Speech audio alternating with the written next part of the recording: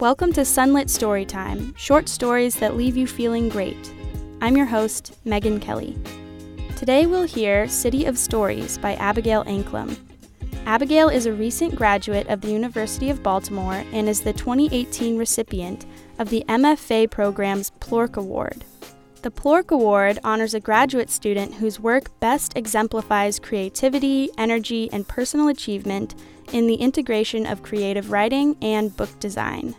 The word plork comes from the idea that creativity is a combination of play and work.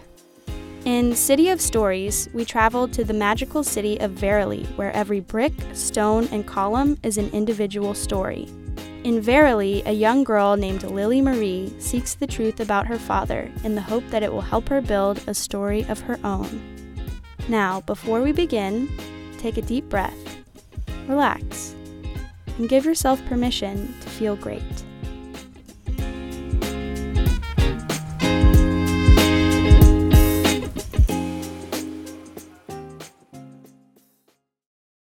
City of Stories by Abigail Anklam. I found my name on the streets of Verily, where every brick is a story. Lily Marie Oates was my original name back when it was just the two of us, Mama and me. "Who is Mr. Oates?" I asked Mama when I was old enough to understand these things. "That's Granddad," Mama said. "But he's your dad. Don't I have a dad?" "You will soon, Pumpkin." She was right. Mr. Lee had started hanging around a lot, cooking dinner for us and bringing us presents, like baskets of peaches and concert tickets. She married him when I was in 3rd grade, and he adopted me. My name changed to Lily Lee. Isn't that the worst? Still, I must have had a real father. Everyone does. And I wondered about him a lot. I imagined mine was tall and handsome with a heroic but troubled past. I thought he must have died because otherwise he'd still be here. The next time Father's Day came around, I asked Mama, "Who is my father?" Mr. Lee frowned when he heard me, and I realized I should have waited until he was out of the room. "Don't be silly," Mama said. "Go hug your dad." I said, "Happy Father's Day," to Mr. Lee, and I hugged him, but it was a stiff and clumsy hug. Then, in 6th grade, my class went on a field trip to the Capitol building in Verily.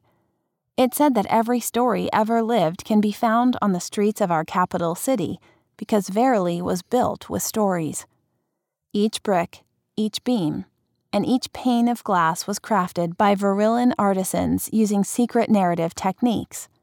The Capitol building itself was built from the purest narrative, and it shines with the light of growth, wisdom, and redemption. We learned all of this on our tour. Inside the luminous rotunda, the tour guide instructed each of us to touch one of the marble floor tiles. When I touched one with my bare fingertips, an ancient story appeared, whole and clear in my mind, of an inexperienced militia defeating a vast army of skilled warriors. It was an edifying tale of faith and cooperation, and I knew every detail in an instant. The faces of the men, the weapons they carried, how they attacked at night using torches and noise to confuse the enemy. While the other students talked about the stories, I slipped off my shoes and socks and ran barefoot across the gleaming floor, wanting to touch as many stories as possible. Before I'd crossed even half of the rotunda, I stumbled to a stop. My mind's eye swam with characters and settings, fighting for space in my brain.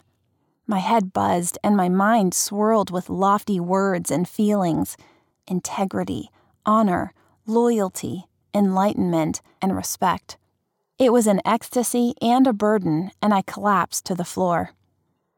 The tour guide brought me my shoes and escorted me to the water fountain for a drink. "It's a rush, isn't it?" she said. "You'd better take it easy now." I didn't follow her advice. Discreetly, I touched bricks, windowsills, columns, whatever I could reach, and I learned the foundational stories of the country.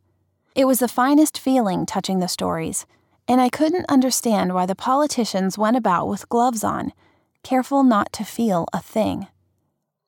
That summer, between 6th and 7th grade, I convinced Mama to let me stay with Mr. Lee's sister in Verily. I wanted to explore the city, Not only because I liked the stories, but because I believed the legend. Verily was built from every story ever lived, and if I looked hard enough, I would find my father. For nearly 6 weeks I searched, touching hundreds of stories each day and hoping that the ones I needed weren't too high for me to reach. I didn't recognize my father the first time I saw him. How could I? But I found him eventually. His stories were in a derelict part of town, where the bricks were crumbly and the window panes cloudy. I saw him losing his dog as a child, losing his mother to a drug overdose, and losing his best friend in a car accident. Then I saw him with my mother and finally knew him. His name is Frank Castle. He looks like me. Our smiles are the same. Frank Castle loved my mother, and she loved him. When Mama got pregnant with me, Frank Castle wanted to marry her and be my father. He placed his hand on Mama's belly and asked, "Have you picked out a name?" Mama shook her head, frowning. Frank Castle sort of smiled. "What would you call a boy?" "I like James for a boy after our fathers." "And a girl?" "I don't want to talk about this right now," Mama said. "I haven't even decided if I'll keep it." "I like Marie for a girl," Frank Castle said, "after your grandmother." Mama's face softened, and she said, "Grandma would have liked that." But like an idiot, Frank Castle got another girl pregnant, too. The other girl's family had money, and her father was a senator. They forced him to marry the other girl. He didn't have a choice, not if the story was true, and it had to be true. For his entire life, he lost every single thing he loved the most. He lost me, too. When I came home, Mama met me at the train station. "I want you to call me Marie," I said right away. "If you like," she said. "Why?" Marie was almost my first name, wasn't it? Mama frowned. "Yes," she said, nibbling her bottom lip thoughtfully. "Who told you that?" "I want my name to be Marie Castle," I said, with all of the authority I could muster. Mama's eyes widened. "Oh, Pumpkin." She gathered me into a hug as if she knew how hard I'd looked to find that name, as if she knew before I did that I was about to cry. We talked about Frank Castle for the first time that night, but Mama never once said his name. I think she still felt stung by his betrayal, how he'd married that other girl instead of her. "He didn't have a choice," I said. Mama hadn't seen the whole story like I had. "He loved you more than anything." "You always have a choice, Marie," she said, using my new name like I'd asked. "Even when neither option is what you really want, there's always a choice." Her words made me doubt Frank Castle, but only a little bit. I knew he was still out there somewhere, wishing he and me and Mama could have been a family. When I told Mr. Lee my new name that night after dinner, he got up and left the room without saying a word. Mama glanced at me with worry in her eyes and followed after him. Mr. Lee was extra polite and quiet around me after that. He called me Marie with no trace of resentment. Once, though, I caught him looking at me. I was doing my homework, stretched out on the floor with books and paper spread out around me, and when I looked up, he stood at the doorway with dishes in his hands, paused in his work of setting the table. His eyes, as they looked at me, how can I explain them, brimmed with hope and dejection, like those of a dog left out in the rain, staring at you from a distance through the window. Not a small dog, though, but a big dog, a strong dog, one that could fend for itself and make do in the rain, if only you were out there with it. I looked at my papers and pretended I hadn't noticed him, and he began arranging the dishes on the table. It had been the smallest moment, just a nanosecond when our eyes had met, but I couldn't focus on my homework anymore. I could only see his eyes and the silent wish inside them. My name was Marie Castle now, and I couldn't change it back. I wouldn't do that to myself, to my past, or to my hope. But I wanted to make amends with Mr. Lee, so I started calling him Dad. He tensed the first time I said it, like I'd zapped him, but then he relaxed into the best mood I'd seen him in weeks. He tried to hide his grin from me, and I tried to hide my blush from him. Mama, who heard it and saw it all, squeezed my shoulder and smiled.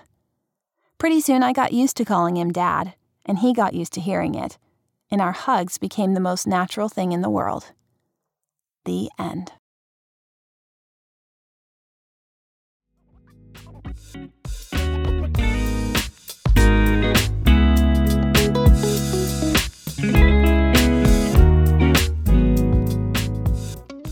thank you to Jody Smith, our storyteller for City of Stories. Jody is a voiceover artist based in Virginia. She has worked for companies and individuals across the globe. Find more of her work at her website, jodysmithvo.com. City of Stories was written by Abigail Anklam. It's about a young girl struggling to find her true identity and connect with her estranged family. Abigail is the author and illustrator of According to Their Kinds, a collection of short stories inspired by her love of animals and travel. Learn more about Abigail's work at her website, abigailanklam.com. In our next episode, we'll hear I See You Every Day by Dimpra Kaleem. In I See You Every Day, Albert Richmond, a recently unemployed attorney, moves into a new flat. From his kitchen window, Albert observes a woman walking her dog in the local park every day. Enraptured by the woman's beauty, he endeavors to meet her. To hear more Feel Great stories, visit our website, sunlitstorytime.com, where we keep a library of all stories published to date. If you know a writer with a Feel Great story, we'd love to read it. So please tell them to check out our guidelines at sunlitstorytime.com/submissions. This episode was produced, directed, and edited by Megan Kelly. Sunlit Storytime was conceived by our fiction editor and executive producer, Patrick Kelly. Social media and marketing by Susie Kelly. Music for the podcast by Celestial Sound. My name is Megan Kelly. See you next time.